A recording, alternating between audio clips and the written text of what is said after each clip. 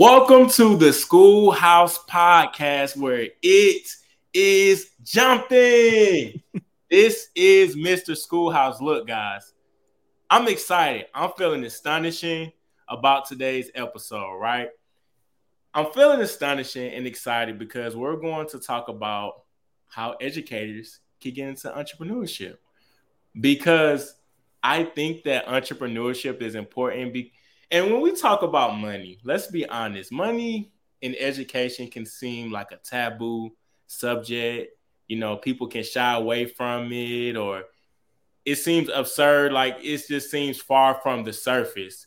But we're going to dive into how you can get into entrepreneurship because we all know the reality is, and what has been said several times over and over again in education is that teachers don't get paid enough. It doesn't matter what state, what country, where you live at, that topic is like the hotline everywhere.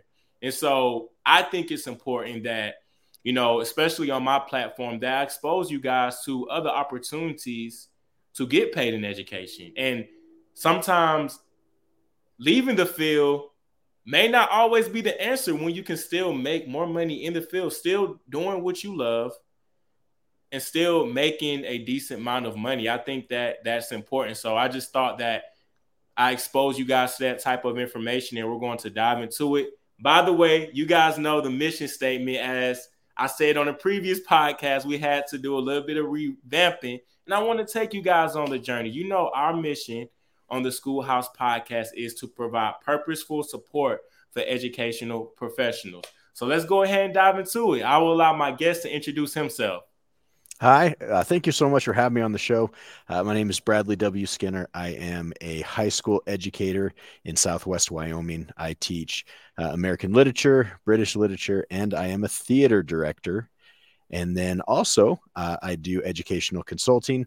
I do inspirational perspective giving speaking. I get into schools. I talk about my journey in life as well as in education. And also, I'm a big supporter of teacher advocacy. As you mentioned, teachers don't get paid enough. And more importantly, right now is we're losing a lot of great teachers. And I want good teachers to stay in the classroom if that's where they want to be. I'm never going to tell a teacher, don't leave the classroom if there's a better opportunity out there. Sure. But what I want to make sure is that we don't lose good teachers because they don't feel like they have another alternative other than leaving education. That's real. That's very true. So we'll go ahead and dive into it, man. You know, I know that you mentioned you've been in teaching and education. I think that I guess balancing both are important. How do you do it? How do you balance both and still be a teacher with all that you do? It is tough. And you know what? I'm going to give credit where credit is due. First and foremost, I will always say, and I love talking about my incredible wife, Melissa. We just celebrated our 25th anniversary. She is a teacher as well. And I know that I would not be able to do the things that I do in my career if it weren't for her. She is absolutely amazing. The best partner I could ever hope for.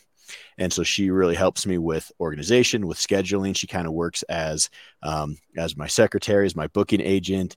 She takes care of a lot of the stuff for me just to make sure that I don't mess things up. Nice. Oh, that's cool. That's so. Hey, partnership. Partnership is wonderful. Partnership. Absolutely.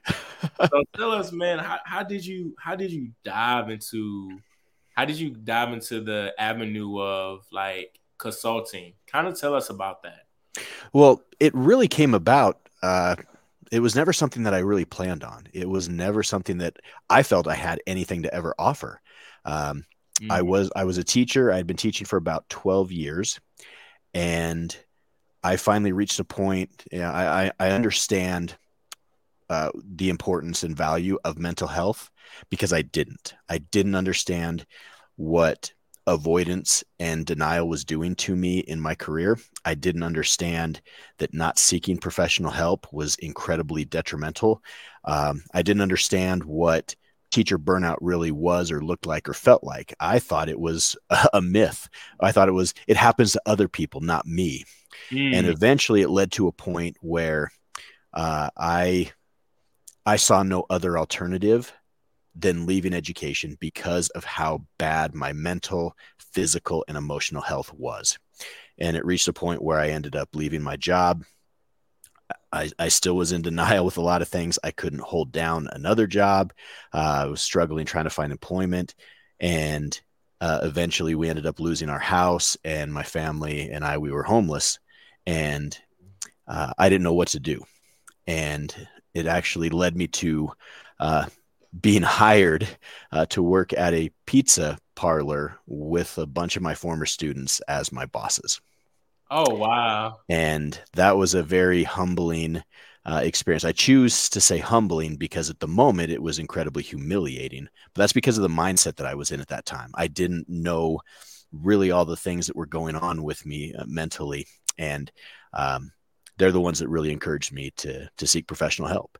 And they're, after a while of working with them, they're also the ones that motivated me to go back to education. They're like, just because you had a bad experience doesn't mean it's the wrong place for you.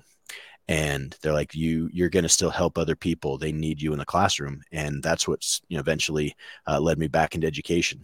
And I had a principal when I got back into education that really drove home that point of that teachers, you need to be valued for your work and your professionalism and your expertise, and you need to be compensated for it as well. And he was the one that really started. His name's Darren Peppard. He was an incredible principal, amazing educator. He's one of my mentors and just one of my best friends. And he's the one that really was like, you have something to share. You've been through this experience, and you can help other teachers from falling into some of those pitfalls, from finding, from experiencing teacher burnout. You can share with school leaders what led you to that point, and hopefully they can avoid those toxic issues. And that's when I started to realize maybe I do have something I can share that is of value. And up until then, I never felt like I was, honestly, I never talked about it because I was so embarrassed by my past. I was embarrassed by my mistakes. I was embarrassed by who I was. I didn't want anybody to know it. And he's the one that really helped me see, hey, your past is part of your story. It's not something to be embarrassed about. It's part of who you are and helped shape you into who you are today. Embrace it, love it, and move forward from it. But don't get trapped and live in it, which is where I was. I kept living in that moment, and it was really, really painful and damaging to me as a person. And I took a while to finally get out of that. No, that's totally understandable. And when you talk about sharing your stories and how you can help teachers burn out, I think that's one of the most, my personal opinion, the most valuable content you can share with any teacher or any student, your story, because that's like the human in us, and that's like the vulnerability and the transparency that people can connect to. Like, people can connect to depression or sadness or like what you said, homelessness. There's people who experience that every day. Teachers, I'm pretty sure there's a lot of teachers that are dealing with some of these eternal struggles, and they suppress those emotions and they don't even talk about them. So when you come in and you're providing these tangible, like telling your story, they're like, oh, I can connect. I'm pretty sure they can connect with that. They can resonate with that, because honestly, our struggles and our failures is a part of what makes us human, because we all experience it. It's true. For so long, I always looked at failure as an end product. If you make a mistake, you failed, and therefore you are a failure. And it took me a long time to realize that failing is an essential part in the process towards success. That we learn from those mistakes, we can better ourselves, we can improve. It allows us to strengthen ourselves internally, emotionally, mentally, and I no longer see it in opposition to success, but an essential part of it. And it is. It does. Honestly, you can have all the money in the world. We all make mistakes. We're so flawed as humans. We're True. so flawed as humans. So it doesn't even, like, that is a part of the process. Very, very much so true. I agree with that. And when we talk about these things, how does your skills as an educator contribute to your skills in your consulting business? Well, one of the nice things, my original background was in theater. So I went to my undergrad work was in theater, stage acting, and directing. So performing has always been something I've done since I was a little kid. I started into to stage acting and when I was really little, I think around 6, and so I've been a part of that for quite some time. So when I get into schools to speak, or even if I'm giving professional development, there's that element of performance. It's still putting yourself out there, and I enjoy that. It's something I really like. The difference is with acting, I was always playing a character, but this time it's just me. And so there's still, as you mentioned, that vulnerability. So there is still that difficulty sometimes. Sometimes it does bring up some pretty raw emotions, but I think I have to remind myself that yes, this may resonate with other people. Even if teachers may not have those same experiences, they probably have students that have very similar experiences, and it might help them understand how to connect to their students a little better, knowing what they might be going through and what they're feeling and experiencing. And so even though it is, I like the performance aspect more than anything, I like that realism of just being real with educators and letting them know that they matter, that they're valued, that what they're doing right now in the classrooms is the most important thing that they could be doing, because our students need them. They need them there. They need good educators that care about their students, that want them to know that they're seen, that they're heard, and that they're loved, and that they have a place in this world. That's pretty. That's some pretty good insight. And when we talk about education consulting, because you may have some teachers who may wonder, what is consulting? How do you even get started? How can I add this stream of income to my teaching salary? So my question is to you, how does one get started? How do they gain clientele? You know? I think one of the things you have to do first is just figure out what it is that you have to offer. You're an expert, whether it's an expert in your content. There's probably something in your content area that you teach that you are an expert in and know. You may not know the most. I certainly am not the most wise and educated in all ways or all things that I speak on, but what you are an expert on is you know you better than anybody else. So you know your experiences, you know your expertise, you know what you are able to share and to bring to the world. So even if it's just starting with a podcast or TikTok videos or YouTube shorts, just start sharing content. Share something that you're passionate about, that you're knowledgeable in, something that you say, look, this is what I have to offer. And it may just start there, and then it can keep blossoming. One of the things that I knew that I wasn't going to just right away be jumping into schools and talking to students or giving professional development to educators or speaking to school leaders. I needed something else to kind of be that hook that could help get me into schools. So one of the things I also do is I'm a DJ. I perform under the stage name of DJ Phony Stark due to my resemblance to Tony Stark. I've gotten that for years. So I figured I might as well embrace it. And so performing at schools, doing school dances, or I have a special I actually offer right now with schools. If they book me to come and speak to their students, then I stay for free that night and DJ a dance for them. Because I'm already going to be there. It's like, hey, it's a win-win. I'm already going to be there to speak to parents, to students, to teachers, whatever they need for me. So I'm already staying. I might as well just have fun and party with them and just put on a fun dance. And so having that other skill gave me the opportunity to get into to schools, to be able to share my message, to share my stories, to talk with school leaders, and to then say, hey, I'm going to offer something that's fun, but I also really want to offer something that's of value, which is going to be helping that school culture and climate, keep it as a positive space so you keep your good teachers in the classrooms. You were onto something there. So it's almost like it's like a double. You know, you have the part where you come in and you speak to the students, parents, whoever, you know, who they need you to speak to, pretty much that school.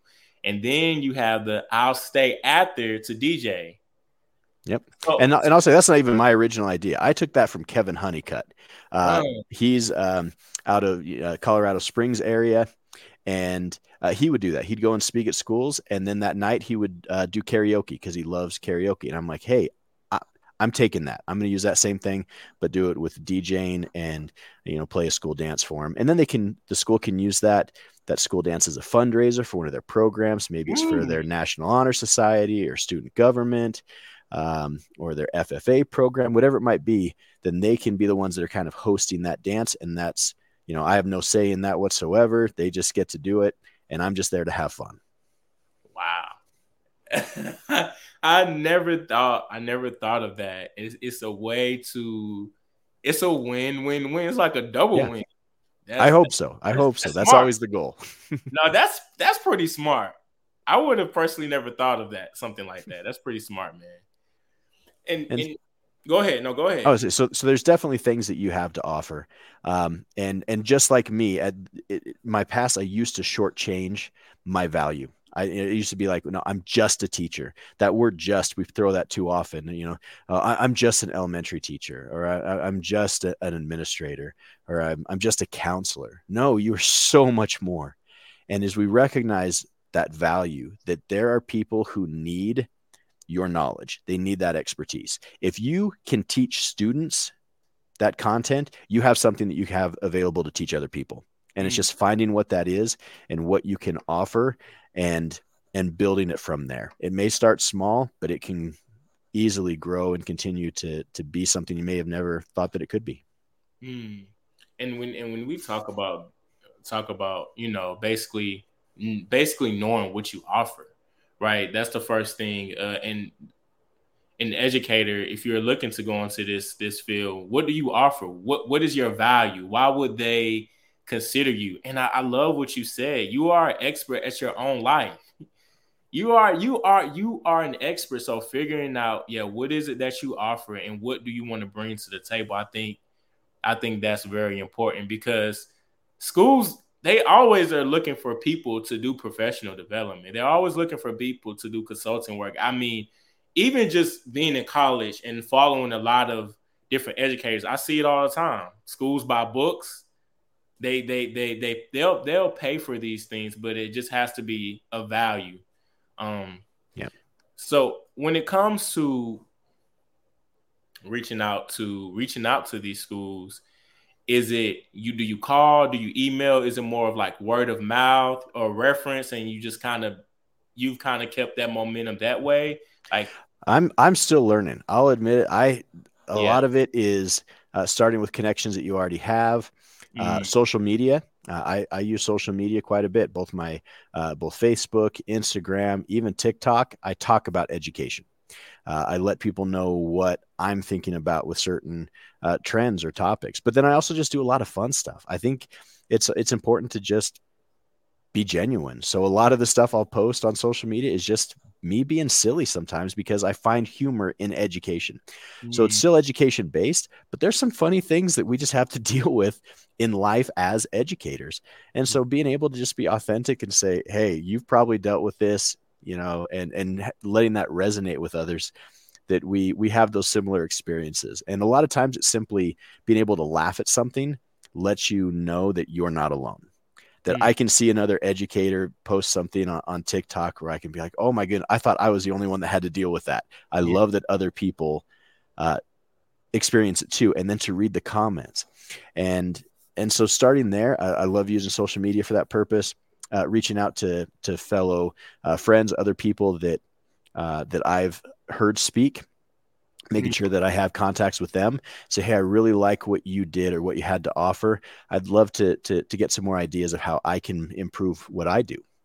And building some of that. Obviously, having a mentor is an important aspect. I mentioned Darren Peppard earlier, and Steve Bowler. Stand Tall Steve is another one of my mentors. He's helped coach me quite a bit with my speaking, and he has been an absolute godsend in me being able to recognize what it is that I have to offer and how I can do that. And so having somebody that obviously knows more than you is a great thing to have in your corner, so you can rely on them to answer those questions that you may not have answers to. Yeah, let's talk about the mentorship part. I think how does a teacher or educator find a mentor? What like how Just does ask. That's real. mm, It's just making sure that you're not afraid to just ask. If you see somebody that you connect with, somebody that is doing what you want to do, or has a message that that touches your heart, mhm, just talk to them. Uh, mhm, with Steve, I met Steve Bowler in 2015 at a conference in Orlando, Florida, and instantly I was just captivated by him mhm. as a speaker, as a presenter, but more importantly, as a person. Yeah. He's one of those educators that just gets it. That Mhm, just in talking to him, I instantly recognized that he understands what a school should be, the way that students need to be uh, cared for, the way that teachers need to feel valued in their schools. And he was just that guy that just got it. And I just was like, I need that energy in my life. I want to learn from somebody like that. And just, kept in touch with him. He was working in administration at that time, and on to as a superintendent, and now just as a mhm. full-time consultant and speaker. And so when I had the opportunity to say, hey, I want to learn more from you, and I would like to invest in myself by investing in your time. And so he had a program that he was doing um, called Within Our Ranks that allowed, he took on kind of as a cohort of other educators. He said, I'm going to teach you what I know and what I'm doing so you can do the same thing. And it was just an incredible investment. It was it was great to put that time and energy into the work I wanted to do by learning from somebody that had a much better understanding and grasp of all its inner workings than I did. And so finding that mentor, and really just came to just asking, saying, hey, how do I learn more from you? Wow, something as simple as how do I learn more from you? And I think it's part of like even in mentorship, it's part of is like knowing what you want to, because I guess like I'm just thinking on the terms of if I was to go ask somebody to be a mentor, I have to at least know what am I exactly looking for from this mentoring relationship as well. Yeah. Because you can be like, you could come up and say, hey, I want you to be my mentor. And then they say, okay, what do you need help with though? I don't know. Right. What do you want me to mentor you in? I don't And know. yep. And so the fact that I was clear on my intentions, that for me, that the first thing I said to Steve was, I would like to get into double digit bookings. I had been speaking, maybe 2 or 3 times a year. And I said, I want to get into double digits. I'd like to get that 10, that 11 times that I could speak. And he said, all right, that if I know that's the focus, that's what we're going to do. Let me teach you how to make that a possibility. And so I had that goal set. He understood what that goal was, and so the focus could then be targeted towards helping me better myself to a way that was going to allow me to achieve that goal. Mm. That's very important, to all the educators out there. I think in terms of coming when you're looking for mentorship, it's also a part of like knowing what do you want out of that mentoring relationship. What is it that you're looking for? What's the purpose behind the men having a mentor? Because someone recently reached out to me, and someone reached out to me asking me if I knew of a mentor, and I was just telling him, when you're looking for a mentor, and understand this, that it can be, it's an investment. A lot nowadays, a lot of people have programs and things like that, so you also have to be willing to invest into yourself. When you are looking for mentorship, what is it that you're looking for? What is it that you want? Because that's something that you could discover and kind of figure out and think about before you kind of make that initiative. Because if you just say, I don't know, I mean, I don't know what I'm expecting, I don't know what I'm here for, it's kind of like somebody doesn't really like, how can that person that you're looking up to kind of help you navigate through that. So it helps a lot if you know exactly what are you looking for, what is it that you are expecting, so that Yes. it can be like a healthy type of mentorship. So Yeah. But to anyone listening, if you don't know, please don't let that deter you from getting started. You may find that you have a mentor that's going to help you shape those goals and find what it is that you are really passionate about. If you surround yourself with good people, it's amazing. I've said this before. One of the things that I do say in a lot of my speaking events, that it's truly amazing to see what can happen when you surround yourself with people who are determined to see you succeed and get rid of those people that are hoping to see you fail. yeah, Having that circle that says, hey, when you're down, they're there to pick you up because they are determined that you are going to be successful. And they might help you find what that passion is. They may help you find what your goals really are and help shape them, and then do everything in their power to get you there. Yeah, that's very true. Your circle of influence definitely plays a critical role. Indeed. And I want to talk about numbers, if you don't mind. When you mentioned about the double digits, how does someone know what to charge? How do you know? That is a great question. And you the way that I look at the same thing I do with my DJ business. I never want to be the most expensive option, but I certainly don't want to be the cheapest option. Yeah. And so a lot of what I did in my music entertainment business as a DJ, I apply to the same elements and the same skill set as I do as a speaker and as a consultant. So putting it into terms with the DJing business, our main thing is weddings. We primarily focus and specialize in wedding entertainment. We have a team of videographers. We do wedding films. We have DJs, wedding planners, MCs that do the hosting, the announcing. And so we offer a really excellent package to our clients. We want to be the best at what we do, so they want to choose us because they see what we have to offer is unlike anybody else. And so our goal is we try to shoot for 75% to an 80% closing rate. What do you mean by that when you say so closing rate? so meaning that anybody that inquires, that someone says, hey, we're interested in your company, tell me more, that once they get to that point, they say, we want to know more, that we want to book 75 to 80% of them to say, hey, we're going to take you on as a client and we're going to do your event. If we are below that rate, so if we drop to 70%, 60%, then that tells us that we're charging too much and that people they're just saying, hey, that's too expensive. It's not worth it for us to do it. If we start booking over 80%, where all these people are booking up and we fill all of our calendar, we realize we're probably charging too little, because then everybody wants it. So we try to find that balance that says, all right, the quality of service that we're offering is equal to the value of what we're charging. And so I had to bring that same thing into my speaking. Obviously, you have travel, you have expenses, you've got lodging, you've got car rentals. So putting all that into effect, plus what is it that you're offering? Are you just there to speak once and then you never talk to these people again? Or are you following up? Are you talking to them again? Are you providing them with something to say, hey, I'm going to check back every 2 months and see how your teachers are progressing? Or I'm going to give all of you, here's my personal email, so I want your teachers checking in with me so I can see how they're doing. Here's contacts to other mental health professionals that I've worked with, that if you have questions or concerns, they would love to visit with you to make sure that you're staying healthy as an educator.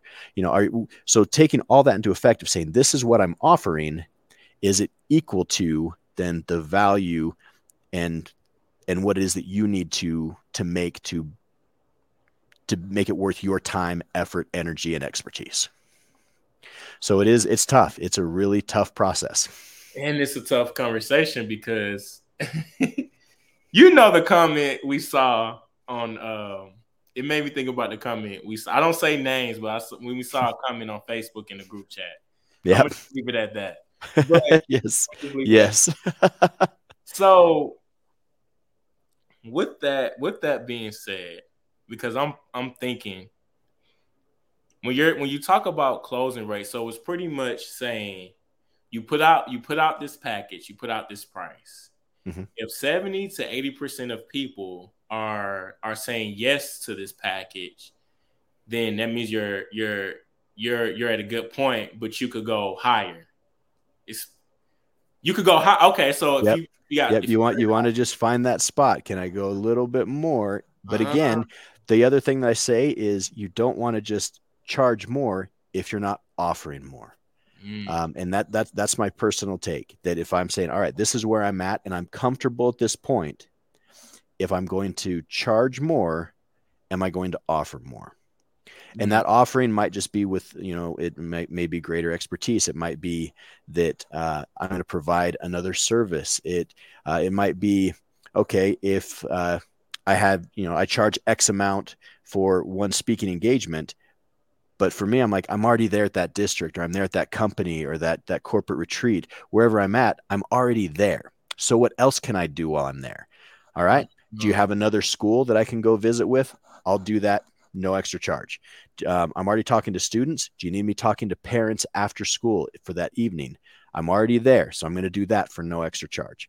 So being able to say, hey, I'm going to give you more to make it clear that that investment that you're putting in is worth it, because I'm going to give you a greater opportunity to help those within your stewardship. Wow. Hey man, you dropping some games today.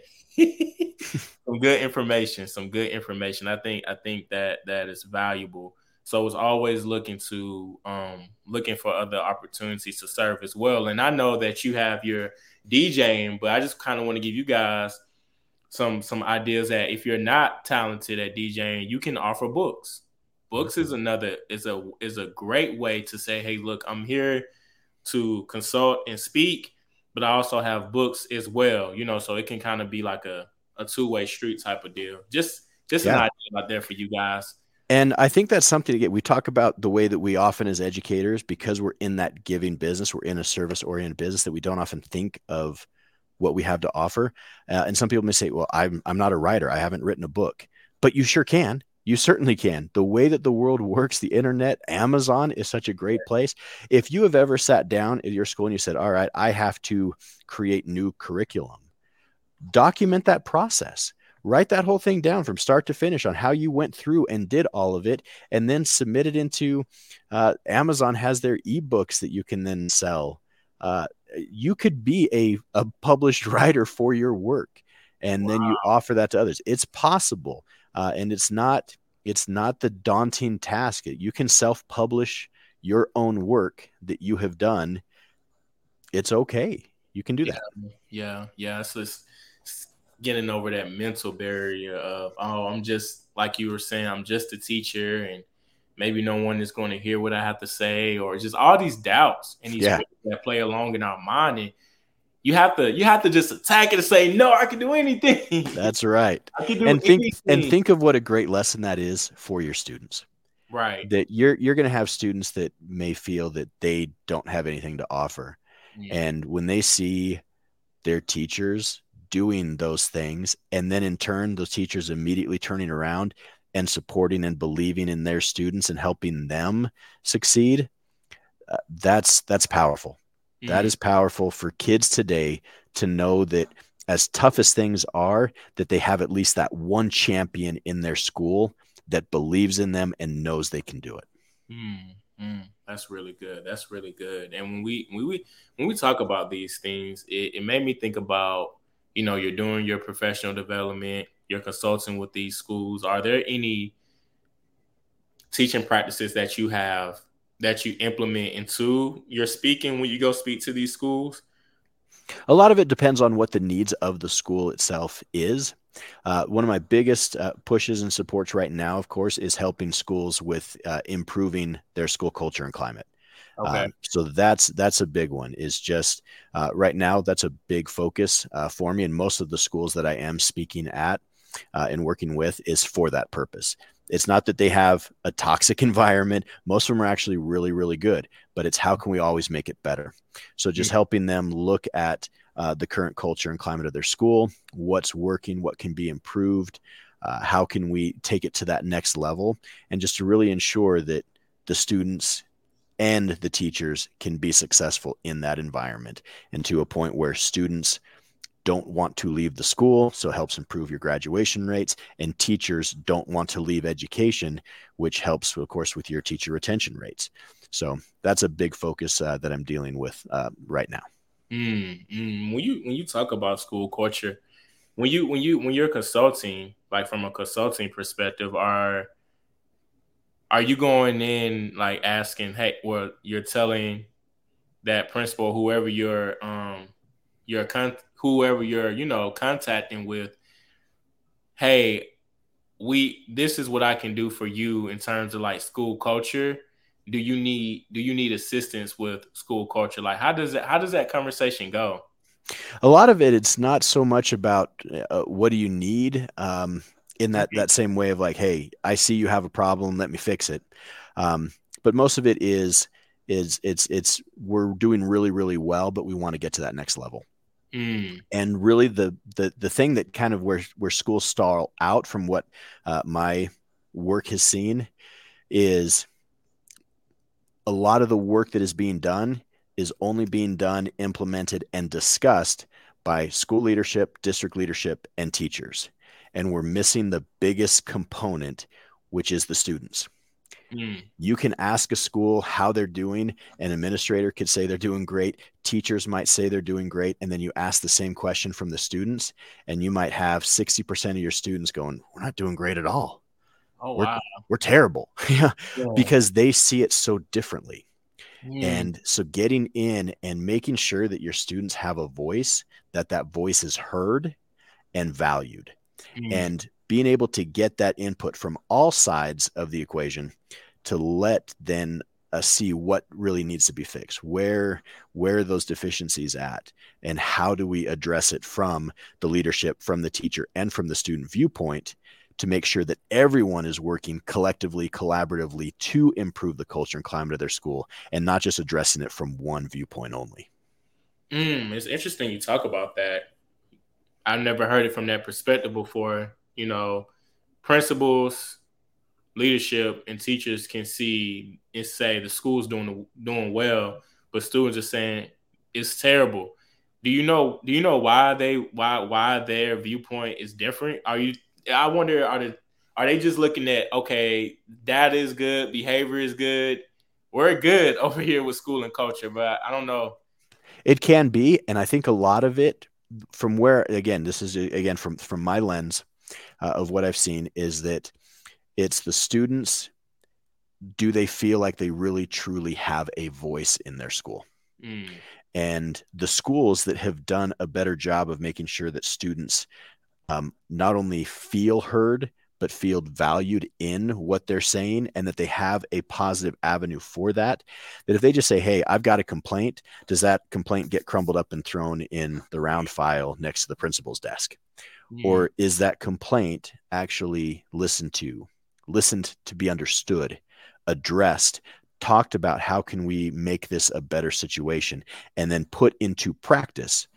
I mm, mean, if you have schools that are doing that, that culture and climate of their school is always better, because the students feel that they're a part of that cohesive system. They're not just a cog in the wheel of education, but they're actually contributing to the improving of their educational system. mm, And that's, I think that's such a key point, because so often we have those students that just don't feel like they don't feel like they have a voice. They don't feel like they matter. They just go through the motions. They show up, they get off the bus, they go to their classes, they go home, and really, did they even have a positive experience that entire day? Or was it simply just going through the motions of education? it has me really thinking, right? Because, and this is just like full transparency, and that's like what you were saying is so important. But my mind is, now this is me looking from the outside because I know I'm not in there fully, but I'm just thinking that, okay, when administration and they look at basically how their school is performing, and their school is performing well. It's doing well. It's astonishing. It's excelling. But then you ask the students how their experience is, and maybe they don't have the most, like you were saying, the most enjoyable experience. I wonder, do they say, hey, we don't even have time to even revamp or try to make the school a place where it's an enjoyable experience for students, because we're already where we need to be, and I'm scared and afraid of like switching things up. I don't know. That's just my thoughts as just coming out of my mind as you were just saying that. And I've never been the best when it comes to data. I'm still learning, getting better. But Okay. data is such an important thing if you look at it correctly. You can easily look at a school. I can go into a school that says, we're doing great. We are awesome. We have an 88% graduation rate, which is awesome. That's wonderful. Okay. It can always be better, but I've got an 88% graduation rate. I'm fine. I don't need your help. And then we look at the data and say, okay, but you only have a 22% with one of your minority groups. That's a huge problem. Because we're not looking at the data. You can skew the data. You can only look at the positive stuff, but we can look at it and go, what are you doing to really help this group that's not performing well? Or more importantly, what have you already in place that is detrimental to that group, that is making their success more challenging than it ever should be? And whatever that demographic might be, if those numbers are far off on those data sheets, you've got a problem at your school. And we've got to help figure out what it is, how we can address it. Sometimes it's policies, sometimes it's procedures, sometimes it's, again, and I know the system is never perfect, but we need to do a better job of taking care of our kids. Yeah. And I think that's important. It's because I remember I remember my high school graduation, and my superintendent said all the amazing statistics, such and such graduated with this, they're going to this college, and just all of the highs, but rarely, and I don't think they would ever like talk about the lows. And it's all in the data, like looking at the weak gaps, and how do you address this and be intentional about it. So I think what you said was that's definitely important. And a lot of it, I think it also it starts with that intention that it's easy to celebrate the highs. It's easy to celebrate those things. But what about that kid that had a 1.2 GPA, but this last semester he got a 1.8? That's huge improvement. Celebrate that. Let's be excited about it. Just because you may say, oh, that kid's a low performer. Well, maybe by certain standards, but that jump in his GPA is awesome. Let's support that. Let's celebrate the good. We don't always have to just celebrate the upper echelon of your school. Celebrate all the good things that are happening in your school. Wow. That's amazing. That's amazing, man. And I know we're about to wrap things up here. But before we get out of here, I would love to know, what is one problem in the education system that you see, and what do you think the solution is? Ooh, that's a tough one, because I know you're like, boy, I can answer this one and I might have people applaud it, or I can answer this one and I'm going to be vilified for it. Yeah. And you know what? You've said, thank you. I want to say first and foremost for creating a space where I feel comfortable in sharing. Thank you for being open and receptive to that. So I'm going to say it right now that I think the biggest challenge that we have is outside educational groups that are trying to ban books and what is being taught in schools. I have no problem saying it. I think we are heading in a terrible, terrible direction where we are allowing other parties and groups to be able to undermine the expertise of educators, to undermine the content, the years, the dedication that teachers have put into perfecting their craft, and for others to come in and say, We know better than you. You can't do this. Mm, That is a huge problem. yeah, yeah. I know that's really big in Florida right now. Yeah. Yeah, yeah, And other states are following suit. They see the popularity of it. They see the upward trend of oh, we can do this. We can come in and take over school boards, and we can dictate what's going to be done in our schools. And I just see it as a huge undermining of our educators' expertise. They have put decades into perfecting their craft as teachers. They put so much time in their studies to get to that point to be a teacher. And to just have somebody who's never set foot in a classroom in the last 30 years tell them what to do and why they're wrong is disrespectful to yeah, the art and science that goes into being a teacher. yeah, yeah. That's real. That's real. And do you have any ideas of how in the education system we can move forward, or how?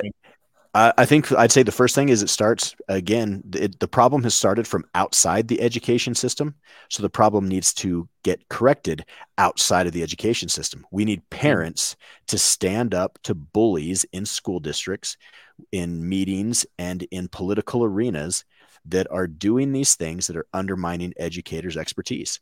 We need parents that are going to stand up and say, I see what these teachers are doing for my kids. They make a difference. They love our children and they want them to be successful in life. They want them to grow up to be valuable members of society. And they're teaching them how to be successful through problem solving, through literacy, through other skills in their classroom. And these cheap shots that they're taking, claiming that we're indoctrinating kids and that we're teaching things that are not in the curriculum. We're busy enough as it is. We have work to do and we're doing it. Stop making up things that are not happening within schools and quit trying to solve problems that don't exist. And we need more parents standing up to those bullies that are trying to take down good teachers and forcing them out of classrooms. Man, and man, I did a podcast earlier today, and we were just talking about some along the lines of this discussion. And I reiterate this again, but to all the educators out there, please, encourage the parents as much as you can to get involved in these things, because guess what? What I've realized and known is that a lot the schools, they have board meetings, and they have community meetings where they're talking about policies, procedures, all of these things that happens in the schools. These things are getting passed, and you're not there to advocate for it. Mm-hmm. In these board meetings, in these community meetings that schools host, like, these things are free. You can go. And so I just Yep. encourage you guys, to parents out there who may be listening, or if you know a parent, to, hey, encourage them. Hey, come to this board meeting tonight, because they could Yep. be asking something and you have no idea, and it's affecting your child's education. Yep. It's Stand affecting, up, speak yeah, up, or go run for your local school board yeah. so you can help make a difference. And I'm going to say a quick shout out to my school board, Sweetwater County School District number 2. Absolutely incredible. My school board members are amazing. They support teachers. They're incredible. They understand and put policies and procedures in place that make a difference, that are really helping our students be successful. So I just wanted to give them a quick shout out. Oh no, most definitely, man. And thank you once again, man, for coming on the Schoolhouse podcast, and just adding value. I genuinely appreciate it, taking your time out your day to share Thank your you. expertise and your experience. I want to thank you again. I really appreciate it. Thank you so much. It's been an honor. Thank you so much for having me. All right, guys, we're about to head over to the Schoolhouse office, but before we go, I want to encourage you all to please follow, leave a review on Apple Podcasts. Again, the Schoolhouse podcast in the education space, there's not a whole lot of education podcasts out there. It's not a whole lot like there is relationship podcasts and finance podcasts. I've done the research. But if you can follow and leave a review on Apple Podcasts, this podcast will become more visible. Again, this is the new wave of professional development on the go. So this can be a toolbox, a resource for educators to say, hey, look, I resonate with this. I understand this. And you feel supported. You get that emotional support. So again, guys, just share it and get it out to everyone. Thank you once again, man. Thanks. All right. Talk to you later. Welcome to the Schoolhouse Podcast office where it is jumping. All right, guys. Again, we all know that teachers do not get paid enough. We know that. That's a real thing. It's in the headlines, like I said before, everywhere. And I am an advocate for educational professionals to have the tools and resources they need to become successful, not just for students, but financially, right? Because I'm pretty sure, you could use some extra money, and education consulting is a way. I just want you guys to be exposed to this resource, to this toolbox, and be able to add this because you're enough. You are the expert of your own life. You can talk about mental health. You can talk about, how to bring up, how to advance student achievement. I mean, you can talk about policies. You can talk about teacher retention. You can talk about how to build relationships with students. I mean, you got skills. You got skills out of this world, and the world needs to hear it. But this is an opportunity, and we're living in a time where yes, schools will pay for your expertise. Colleges will pay for your expertise. They will pay.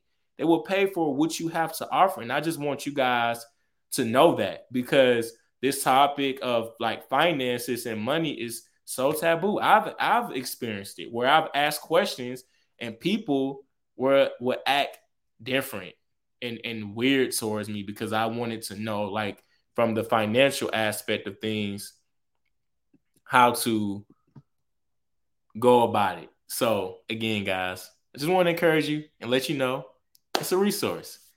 This is Mr. Schoolhouse. Peace. And I'm out.